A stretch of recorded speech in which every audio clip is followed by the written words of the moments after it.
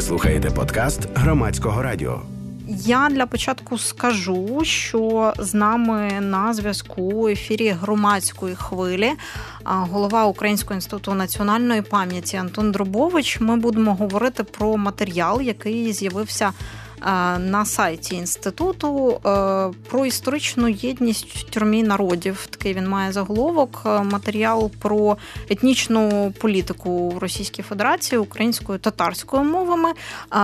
Пане Антоне, розкажіть про мотивацію появи тексту. Тут декілька складових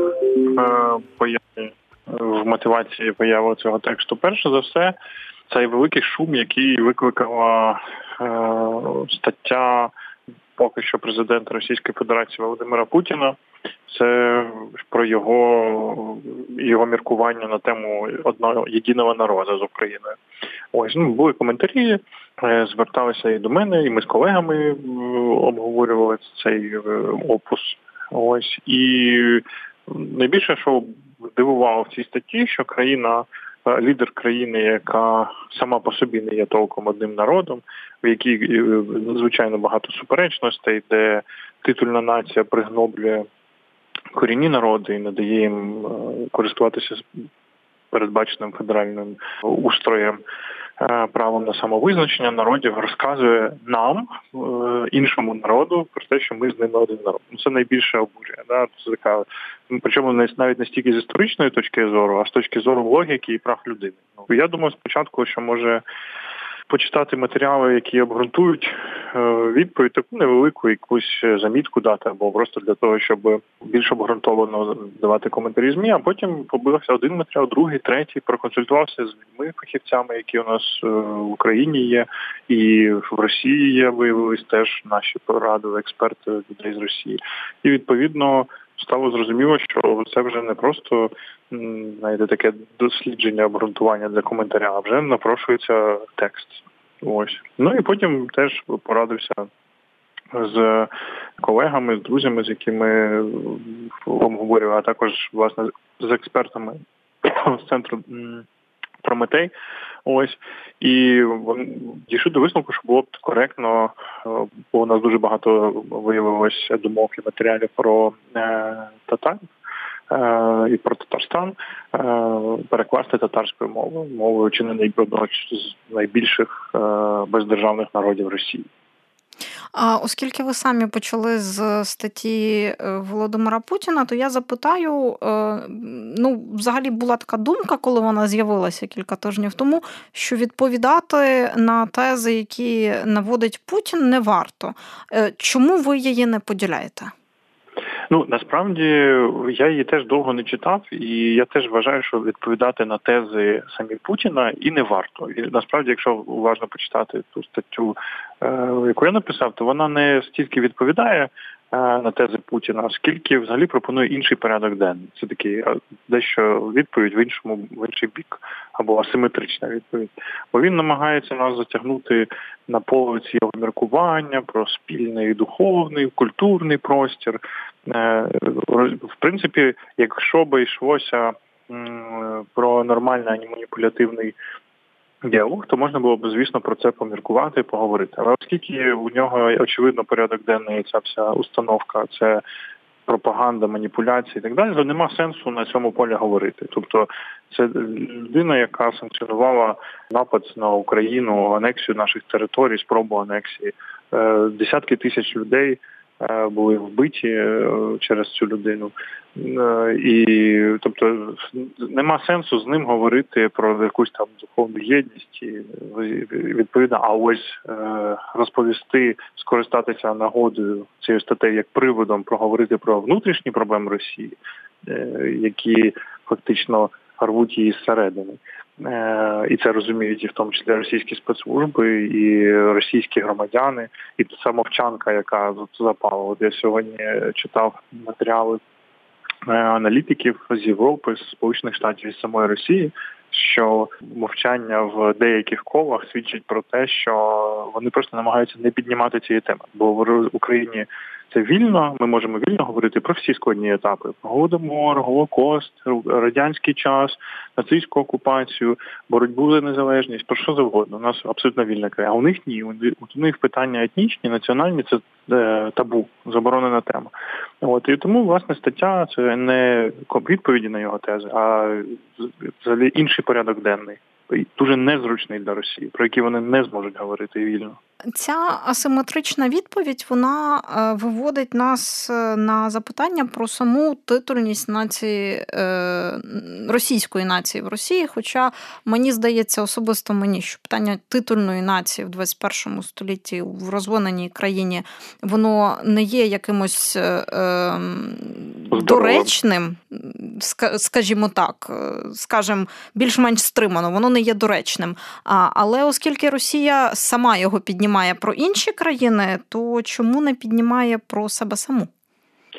Тут я, по-перше, з вами абсолютно погоджуюсь. Я теж використав цей такий термін з радянським дужком, тому що ми говоримо про країну, яка все ще тягне радянським дужком, про Російську Федерацію. Бо дуже багато практик. Причому якраз в питаннях етнічних Росія проявляє значно меншу мудрість, ніж навіть Радянський Союз. Тобто вони реально роздмухують і прикручують, і фактично намагаються пригнобити ті народи, з якими так не можна робити. Взагалі ні з якими народами не можна, але їх політика значно менш виважена і мудра. Очевидно, що чому вони намагаються нам щось розказувати, білорусам розказувати, навіть полякам розказувати про історію, про культуру і так далі, тому що це частина їх такого атакуючого порядку денного. Вони ж знов-таки марять збиранням землі, їм, бачите, мало землі в Росії.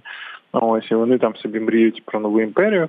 І в такому регістрі світорозуміння, світосприйняття вся ця риторика, вона назовні. Тобто всередині ця риторика використовується для мобілізації людей, прокачування цих скреп, цього угара, раж, цей такий, вони намагаються екзальтувати своїх громадян, і далі вже використовувати це як зовнішню риторику, щоб обґрунтувати свої імперські амбіції і так далі. І, очевидно, це не йдеться про розуміння самого себе, це не йдеться про якусь стратегічну мудрість, а йдеться про, знов, урвать, не пущать, змусити до якоїсь єдності. Це їх такий абсолютно зрозумілий сценарій імперський. Да? Але так не вже в постмодерному світі так вже не спрацює. І це моє глибоке переконання.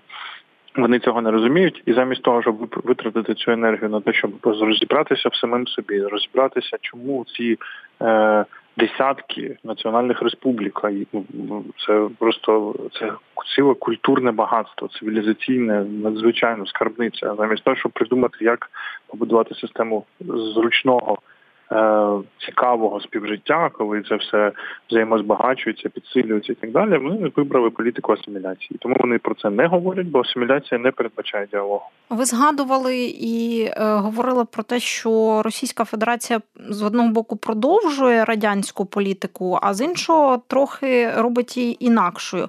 Розкажіть, в чому продовжує, в чому робить інакшою, і як змінилося з радянського часу становище, в якому знаходяться різні нації у складі Російської Федерації? Справа в тому, що Радянський Союз, він нікого не намагався ошукати історіями про федералізм в тій риториці, в якій Росія зараз це робить. Так? І відповідно далі всім, в принципі, було зрозуміло, що Радянський Союз, яка це репресивна історія. І все це розуміло. Але при тому зберігалась якась видимість суверенітету республік. Більшовики намагалися якось балансувати. Вони зводили культури національні до якоїсь, як у нас, наприклад, шароварщини, до такої чисто номінальної. Натомість поступово просували такий більш тонкий наратив про те, що там глибинне, фундаментальне, це російське, а все інше воно таке, знаєте, таке декоративне, непоказне дуже. І при тому квоти мовні, там навіть спілкування в часто в республіках зберігалося в політичних якихось інституціях національними мовами. Тобто оця видимість, вона була більшою. Відповідно, чому? Тому що вона знімала певний рівень суперечностей. Натомість Росія знаходиться в такому стані зараз, що вона намагається закрутити гайки, побудувати цю репресивну систему. Ми бачимо зараз насправді такий момент кризи, вибору суспільного, тому що вони переходять від авторитаризму до тоталітаризму. Ми зараз бачимо цей історичний момент. І в цих умовах ніяка вольниця неможлива. Тому вони намагаються ліквідувати партії національні, зменшити спектр використання національних мов, зменшити взагалі присутність у цієї культурної самобутності, просто з мотивів, щоб не розгойдувати човна, щоб гомогенізувати суспільство. Ось. І тому тут вони, загальний вектор такий самий, як в більшовицької Радянського Союзу, але методи більш грубі і більш такі оперативні. Ви в статті згадуєте етноси, які ще не втратили, або втрачають, але ще не до кінця свою ідентичність. Розкажіть про них більше. Йдеться про ерзянську мову, наприклад, знову ж таки, про тих же татар. Просто текст переважно зорієнтований якраз на вивчення татарського кейсу, але і інші народи теж, мокшанську культуру, ми згадуємо теж мову, тому що вони, направду, найбільше потерпають.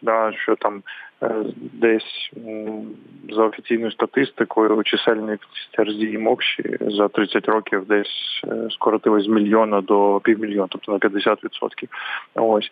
В Росії, як і, до речі, в Україні, більшість людей може взагалі не знати про ці народи, про ці мови і про їх культурну самобутність. Ось. Але з точки зору цивілізаційного це катастрофа. Так само і з татарами. Це найбільший бездержавний народ Росії. Мало хто про це взагалі задумується. Причому на вітрині наче все хорошо. Навіть самі російські чиновники дозволяють собі розказувати, що дивіться у татар, як прекрасно вони живуть, і навіть намагаються робити татар амбасадорами в спілкуванні з татарами Криму, в окупованому Криму, мовляв, розказувати, що ось дивіться, як добре живеться. Але внутрішні суперечності це нікуди не знімає. Наприклад, всі ці народи, вони не можуть здавати ЄГЕ, це аналог українського ЗНО, національними мовами. В школі мови національні, вони за вибором, тобто поступово їх вжиток скорочується, тому що не є обов'язковим навіть в тих республіках, де мова є державною. Там, наприклад, національна мова є державною. Ось. Тому, вибравши такий вектор, так чи інакше, з часом ці народи будуть або асимільовані, або надзвичайно сильно уражені, тобто ошукані, пограбовані в культурному плані, якщо тільки вони не будуть ладні протистояти такій ситуації, цій асиміляції. Ви у матеріалі порівнюєте те, як українці на початку ХХ століття створювали свою національну республіку, як це робили татари. Розкажіть нашим слухачам про це і, власне, можливо, є якісь причини, чому у них не вийшло? Причина одна, сама ключова причина, що не довели до кінця. Тобто в якийсь момент повірили федеральному центру, що все буде добре, ви відмовтеся від своїх прав. Ось. І все буде у вас добре, навша сильно міняти, це більш звичний устрій. А так дійсно в серпні 90-го року Татарстан ухвалив декларацію про державний суверенітет, і в жовтні того ж року, в жовтні 91-го, точніше, року, вони ухвалили акт про державну незалежність Республіки Татарстан, який був підтверджений референдумом. І референдумом, який підтримало тоді 61%, там трішки більше, 60% населення. Ось. І це вже в 92-му році. Ну і тоді, звісно, федеральний центр почав торги. І перший президент Татарстану Шаймієв, він почав торги з Москвою, і в результаті цих торгів був переконаний, що поступившись трошки суверенітетом, зберіг і державу, і добрі стосунки з Москвою. Мовляв, що скрізь Татарстан, просто якщо подивитись на географію, він не має зовнішнього кордону, да? Тобто з усіх боків би опинився Росії. От. І відповідно для президента Шаймієва це була важлива історія, щоб якось балансувати. З іншого боку, зараз нам вже легко говорити, що ми ж розуміємо, в якому стані Росія була в 90-х роках. Тобто ні про яку війну чи агресію не йшлося, бо Росія просто не наважилася. І у Татарстану були б там десятиліття для того, щоб вибудувати незалежність і в тому числі боронитися. Але це зараз нам легко говорити. Тоді в тій ситуації їм здавалося, що це виграшна історія. Ну і сталося як в класичній приказці. Якщо ти готовий торгувати свободою заради благополуччя такого тимчасового, то з часом ти стратиш і перший, і другий. Отак і сталося тут. Не пішовши до кінця, не проголосивши незалежну країну, причому, що йдеться про країну, яка теж має багато ресурсів, могла б, в принципі, зараз ті ресурси присвоює собі федеральний центр переважною більшістю. В принципі, Татарстан би міг жити безбідно.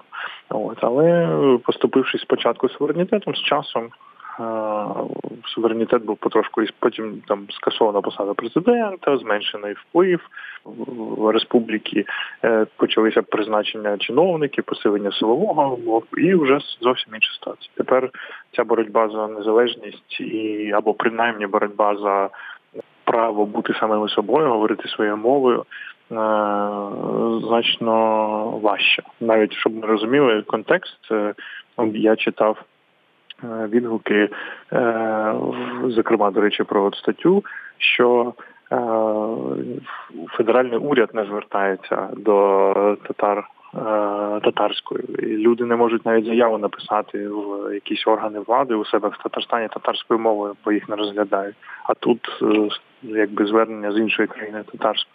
Тому це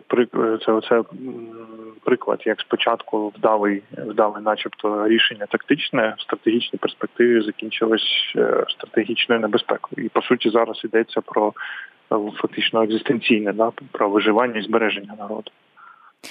Хочеться запитати, чи Росія обкатує, обіграє ті методи, які вона використовує і використовувала для розмиття етнічної приналежності в Татарстані, чи використовують їх проти кримських татар, які живуть в окупованому Криму? Щодо Криму ситуація складна, тобто Росія точно там використовує весь набір, вона грає досить жорстко, професійно, до речі, слід віддати належне, тобто вже маючи цей досвід імперський. По-перше, Росія корумпує еліти, так само як в Татарстані, так само і в Криму.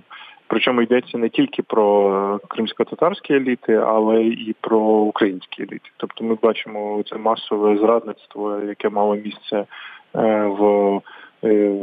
серед силових структур, Служби безпеки України, прокуратури, уряду автономії. Воно було спровоковано тим, що Росія корумпувала ці еліти. І після встановлення ефективного контролю над Кримом з лютого 2014 року більшість цих еліт залишилась на місці, і Росія їх пригодувала, так би мовити, заохотила. Те саме відбувається з кримськими татарами. Частина кримських татар вибрала для себе теж способи співпраці з російським урядом. Хтось отримує там, мені, власне, кримські татари, які в Києві зараз живуть, розказували, що хтось працює навіть в університетах, публікує книги, монографії, які раніше там не могли публікувати, тому отримують федеральні якісь гранти і так далі. От, звісно, це далеко не всі. Багато кримських татар прекрасно розуміють, до чого все йде, що Росія зменшує їх вагу і голосу і намагається деконструювати їх культуру, деконструювати навіть публічний простір, там, перейменувати топоніми і так далі. Але найбільше, звісно, один з найбільш ефективних методів, які діє Росія, це просто фізичне зменшення кількості. По-перше, переслідування, репресії – це одна історія, а по-друге, переселення людей з Росії, росіян, в Крим. Росія заохочує це максимально, видає федеральні програми, гранти, кредити, іпотеки для переїздів. І ось навіть нещодавно був захід правозахисників, і за різними оцінками від 500 до мільйона людей було переміщено Російською Федерацією у Крим за роки окупації. Відповідно, зменшився питома вага етносу в умовах такого кримсько-татарського етносу при переселенні такої кількості росіян, вона зменшується, і фактично кримські татари стають дуже маленькою меншиною фактично у себе на території, в своєму Криму. Ось це метод, який Росія практикувала. Так само, знову ж таки, в національних республіках, коли засилаються з федерального центру керівники в силові структури, коли засилаються керівники в управління освіти, там у них там міністри республіканські, ставляться, призначаються ключові або дуже лояльні місцеві, або з якихось інших регіонів росіян керувати ключовими напрямами. Цей хрестоматійний випадок, коли з ДНР прислали бойовика, так. Головою адміністрації Елісти, столиці Калмикії, призначеного терориста з ДНР. Бачите, це такий приклад, як це відбувається, чисто на рівні технологічному. Так, тому, звісно, в Криму Росія це теж відкатує. Дуже часто Росія діє ще такими методами, коли намагається всі якісь публічні прояви етнічної приналежності, там, наприклад, національні свята, фестивалі, якісь фольклорні змагання і таке інше, очолити і підібрати під себе. Тобто, щоб участь у цьому всьому брали представники спільнот, які в тісній колаборації з Кремлем або мають якусь залежність від Кремля. Саме я можу навести один з таких найбільш хрестоматійних прикладів, який пов'язаний з Другою світовою, пам'яттю про Другу світову і громадським рухом. Є такий дуже відомий в Росії, вже там частково відомий в світі, така акція громадська, називається «Безсмертний полк». Ось, тобто це починалося з того, що засновники цієї акції це були журналісти з Томська, вони придумали її там в 2011 році. І логіка була така, що це не політична акція, суттю якої є, що люди збирають історії про учасників Другої світової війни, розказують і таким чином відновлюють персональну пам'ять про війну. Показують фотографії, розказують один одному, і марш відбувався, дуже важливо було пройтися з портретами своїх родичів і так далі. І було принципово, що це не політична акція.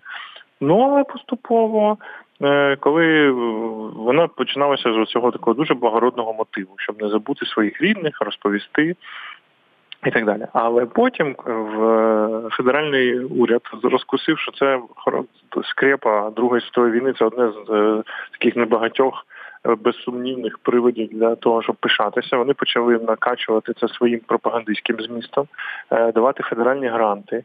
І поступово інша організація вже зайшла і стала титульною в цій організації. Безсмертний полк, як акція, почав використовуватися як пропагандистська агітка, уже кремлівська. І фактично інструменталізувала людей, і закінчив, це самі яскраві приклади того, можна побачити, у нас в парламенті нещодавно наші депутати одні виходили спробували цю акцію робити, тільки вони абсолютно не цікавляться, про що ця акція, що це не політична акція, що її не можна використовувати як частину політичної боротьби і тим паче просування російських імперських наративів. Ось. Давайте повернемося до теми етнічної політики Російської Федерації. Мені здається, що досить багато дослідників, які беруться за цю тему, принаймні, скажімо так, не те, щоб дослідників самих етносів, а дослідників політичних, політологів, наводять все ж таки приклад Кавказу як такий найбільш болючий, і що це в етнічній політиці РФ і в цілому в єдності РФ найбільш болюче місце. Це, очевидно, ще тягнеться з часів чеченських воєн, і зрозуміло, що республіки, які не республіки, я зараз плутаюсь в федеративному устрої Російської Федерації. Там є і республіки, є і округи автономні. І округи, і республіки, там справді всі є. І от ті, які знаходяться на Кавказі у складі Російської Федерації, вони справді мають найбільш бунтівний характер, принаймні нам так зовні здається. Але от чи оцінюєте ви кавказьке питання як найбільш складне для російської цілісності? Кавказьке питання, безумовно, складне, але тут, мені здається, визначальну роль для цілісності відіграє послідовність політичного класу Російської Федерації. Тобто, якщо вони відходять від федеративного устрою де-факто зараз, фактично вони його демонтують, вони намагаються побудувати таку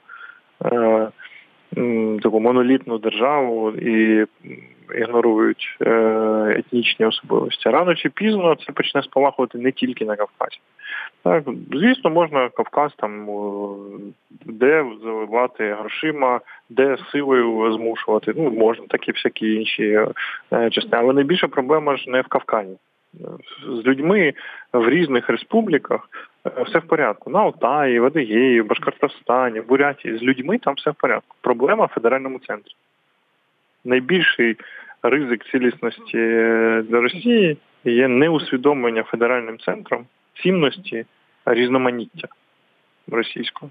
І оця їх імперська шовіністична установка, вона найбільше шкодить Росії, а не конкретно Кавказ чи конкретні якісь республіки. Ось в чому проблема. Тому що, так, це складна історія. Мультикультуралізм європейський, дуже багато хто каже, що він не виправдався, не спрацював.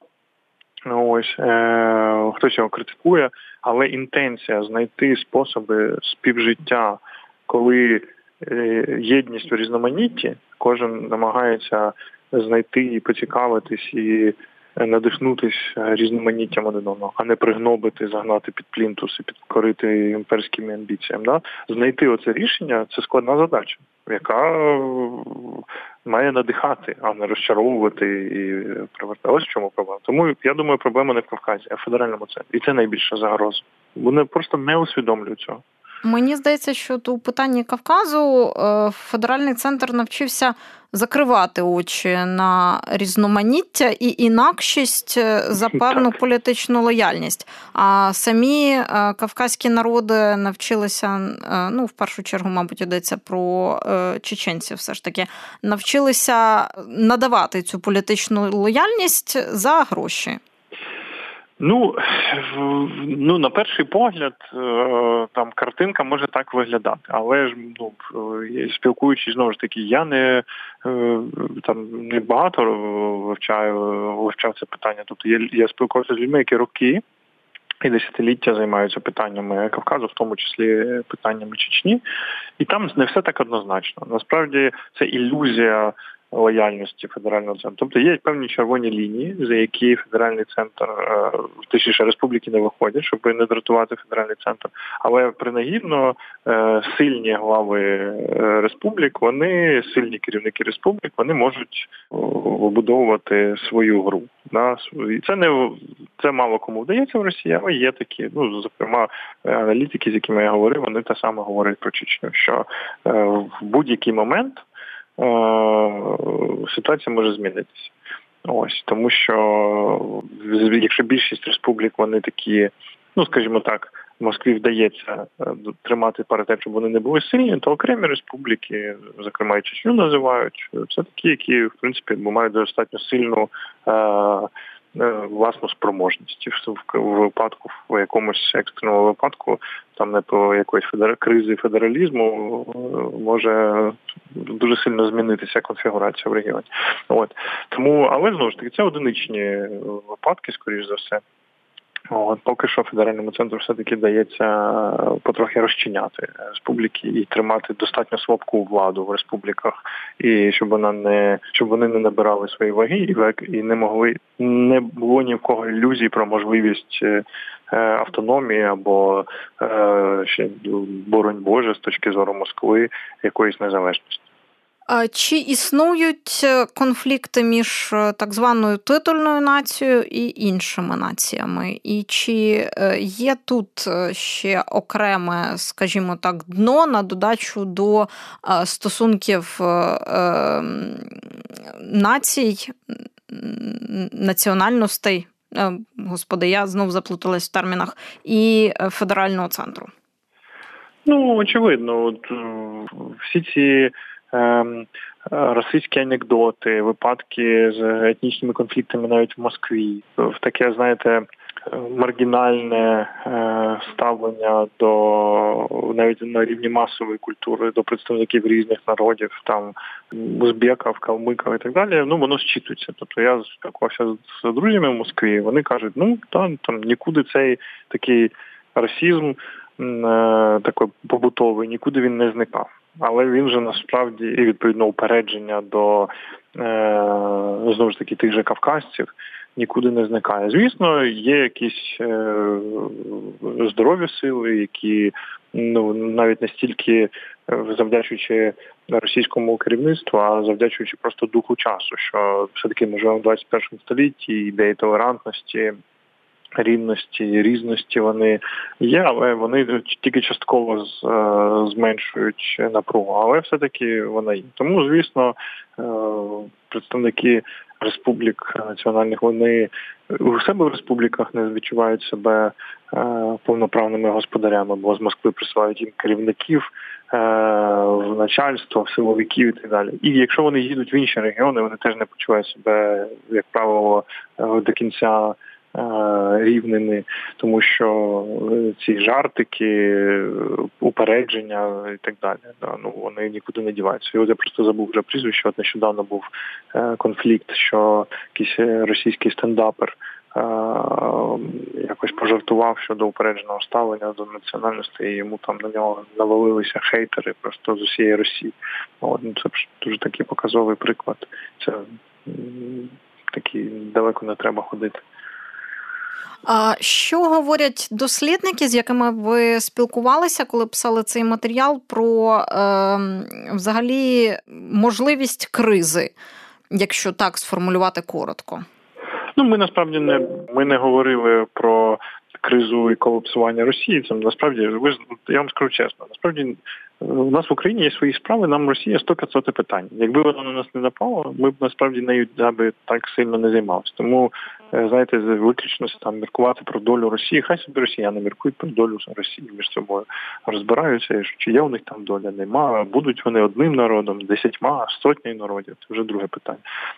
Тому це такого прям зовсім ключового питання не було. Хтось намагається пов'язувати цю федеральну політику російську, фактично кризу, точно всі говорять про кризу федералізму, що фактично Путін демонтує федералізм. Оцю кризу вони відзначають. Всі. Міркування про майбутню кризу Росії, це таке. Таке не дуже серйозна історія, тому що воно не зовсім стосувалося статті, бо стаття вона така більше з акцентом на права людини і людську гідність і збереження культурного різноманіття, а не про геополітику. Але, звісно, я думаю, що всякі ФСБшні і пенсіонери КГБ, і ФСБшники, і всякі, вони вже, звісно, це розцінять як спробу розхитати Росію і помітити кризові явища. Насправді це другорядні, третьорядні питання. Тут першорядне питання – це якраз збереження народів, її гідності, і права людини, і право на самовираження. Оце найголовніший акцент. І це найцікавіше. І в цьому плані тому криза федералізму видається цікавішою, ніж криза Росії. Тому що криза федералізму, вона говорить про те, що Росія поступово згортає один із, фактично, мабуть, єдиний механізм, який гарантує їй таку-сяку цілісність. До речі, до питання федералізму я зустрічала таку тезу, що і там, не знаю, раніше до всіх подій, які сталися у Росії з державами, які її оточують, до всіх конфліктів там з Україною, з Грузією, ще там наприкінці 90-х, на початку 2000-х, дослідники, коли говорили про моделі федералізму, так от Російську Федерацію як таку класичну федерацію не називали. Тобто казали, от є такі країни, це федерації, а от є ще Росія, вона називається федерацією, але вона не федерація. Бачите, як оці кризові явища і тяга до сильної руки, вона взагалі часто притаманна Росії. Да? Тому, я думаю, це була основна причина, чому її не вважали федерацією. Але я думаю, що навіть за останні 10 років, за останні декілька каденцій Путіна ситуація ще погіршилася. Тобто, якщо вона колись не була класичною федерацією, то зараз взагалі може постати питання, якою мірою вона є федерацією. Коли дуже багато людей тепер починають, я вже не пам'ятаю, де саме там губернатори призначаються з центру. Тому без всякого голосування. Дуже багато призначень стало, які ніяк не пов'язані з волевиявленням людей на місцях, а призначаються саме президентом Росії або іншими структурами. І це, звісно, ставить під сумнів взагалі федералізм. Тому просто погіршилася ситуація. Путін у своїй статті дуже багато, просто надмір багато уваги приділяє російському етносу як такій силі і гравцю у питанні української державності. У вашій статті, як мені здалося, питанню українців в Росії уваги взагалі не приділено. Чому? Так, це не була тема статті, тому що є все-таки більш такі кричущі випадки, і більше того, давайте не забувати, що стаття, вона переважно стосувалася народів бездержавних. Тобто, а українців є держава. Якщо українцям погано живеться в Росії, вони можуть приїхати в Україну. Да? Тому це не зовсім була тема статті. Тому я і не приділяв особливу увагу українському питанню в Росії. Це, можливо, і цікава тема, да? Насправді, яка ж там ідентичність у українців, які живуть в Росії. Дослідити, що там залишилось, хто там, розподілити ці групи. Хто заробітчани, хто асимілюється, хто навпаки зберігає всупереч цьому ідентичність. Це цікава історія. Але враховуючи зараз російсько-українську війну, російську агресію і так далі, це важко дуже дослідити, тому що ми ж розуміємо, що тут такі питання про ідентичність автоматично стають пов'язані, питання про ідентичність і самовизнання українців автоматично стають не тільки політичними питаннями, але й безпековими. Ти нікого не переконаєш, тому що це такий праздний інтерес. Тому це окрема тема, я явно не порушував її. А як ви реагуєте на оцінки, що у матеріалу, який ви зробили, все ж таки є якийсь політичний інтерес? От як ви вже зауважували, що гебісти оцінять його як спробу розхитати Російську Федерацію? Ну, так. Знаєте, на параноїків будь-яка дія у параноїка сприймається як щось проти них. Так? Насправді, ця стаття – це з одного боку звернення і підтримка до народів, які живуть в Росії і явно не відчувають себе рівноправними і одним народом з росіянами, а з іншого боку делікатний натяк на те, що не лізьте в нашу справу, пане Путін. Ось, тобто це не є, знаєте, якийсь такий в поганому сенсі політичний хід, але є сенс в хорошому сенсі від давньогрецького політика.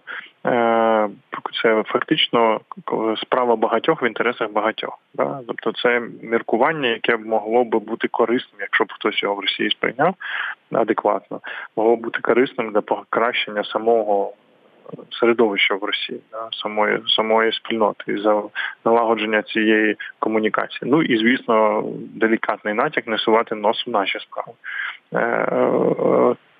Тому самому Путіну і його сотоваришам. Ось. І тому в цьому плані тут є оцей такий, не знаю, нюанс політичний. Але це додатковий також аргумент. Я не думаю, що це прям саме головне. Ви вже, до речі, бачили реакції з російської сторони? Я бачив реакції з експертів, які заходив, декілька статей мені присилали, плюс заходив, бачив на редакція і Делі Реалі, відгуки, в тому числі політичних аналітиків з Росії. От. А за якоїсь політичної реакції не бачу. Тобто реакції політиків, точніше. Так, я розумію, зрозуміла. Мені здається, що тут в цьому плані варто очікувати на реакцію медіа, принаймні те, що відбувається в Україні. Дуже часто оцінюють в різних російських ток-шоу, ви знаєте, про що я говорю, але, можливо, цю тему там оминуть. Скоріше за все. Так кажуть російські аналітики. На сам кінець нашої розмови я запитаю про версію татарською мовою. Наскільки вона популярна на вашому сайті? Чи є у вас якась статистика про те, чи заходять туди люди, чи можна припустити про те, звідки вони заходять? Поки що я не збирав статистику по нашому сайту, але ми це зробимо наприкінці тижня і будемо розуміти, скільки людей подивилися, ось із якої країни. І я знаю, що от є так само на Українській правді. Ми теж розмістили з люб'язного дозволу в колонці моїй татарську версію. Зараз я відкрив її, і там вже ця стаття має понад 4 тисячі переглядів. Ось. Це не стаття, це колонка, але це лонгрід. Але чи це йдеться про сумарно український, чи це тільки про татарський текст, я не знаю, бо тут не зовсім зрозуміло, як це відрізнити. Да? От. Але враховуючи, що, знову ж таки, від посилання різних ЗМІ, в тому числі татарських, власне, мені колеги скидали посилання. Я думаю, що всі, хто цікавляться цією темою, вже її прочитав. Тобто я питаю з такою метою, щоб нашим слухачам було зрозуміло. Ви писали цей матеріал і татарською мовою, в тому числі перекладали, для того, щоб його прочитали саме татари, які живуть в Російській Федерації, правда ж? Так, ми хотіли, щоб це в результаті вже на фініші статті нам здалося, що раз ми говоримо так багато про проблеми татар і Татарстану, то було б коректно не просто говорити про це російською мовою чи українською мовою, але сказати про це з максимальною повагою і емпатією, сказати про проблеми татарською мовою. Пане Антоне, я вам дякую за цю розмову. Нагадаю нашим слухачам, з нами на зв'язку у ефірі громадської хвилі був очільник Українського інституту національної пам'яті Антон Дробович. Ви слухали подкаст Громадського радіо.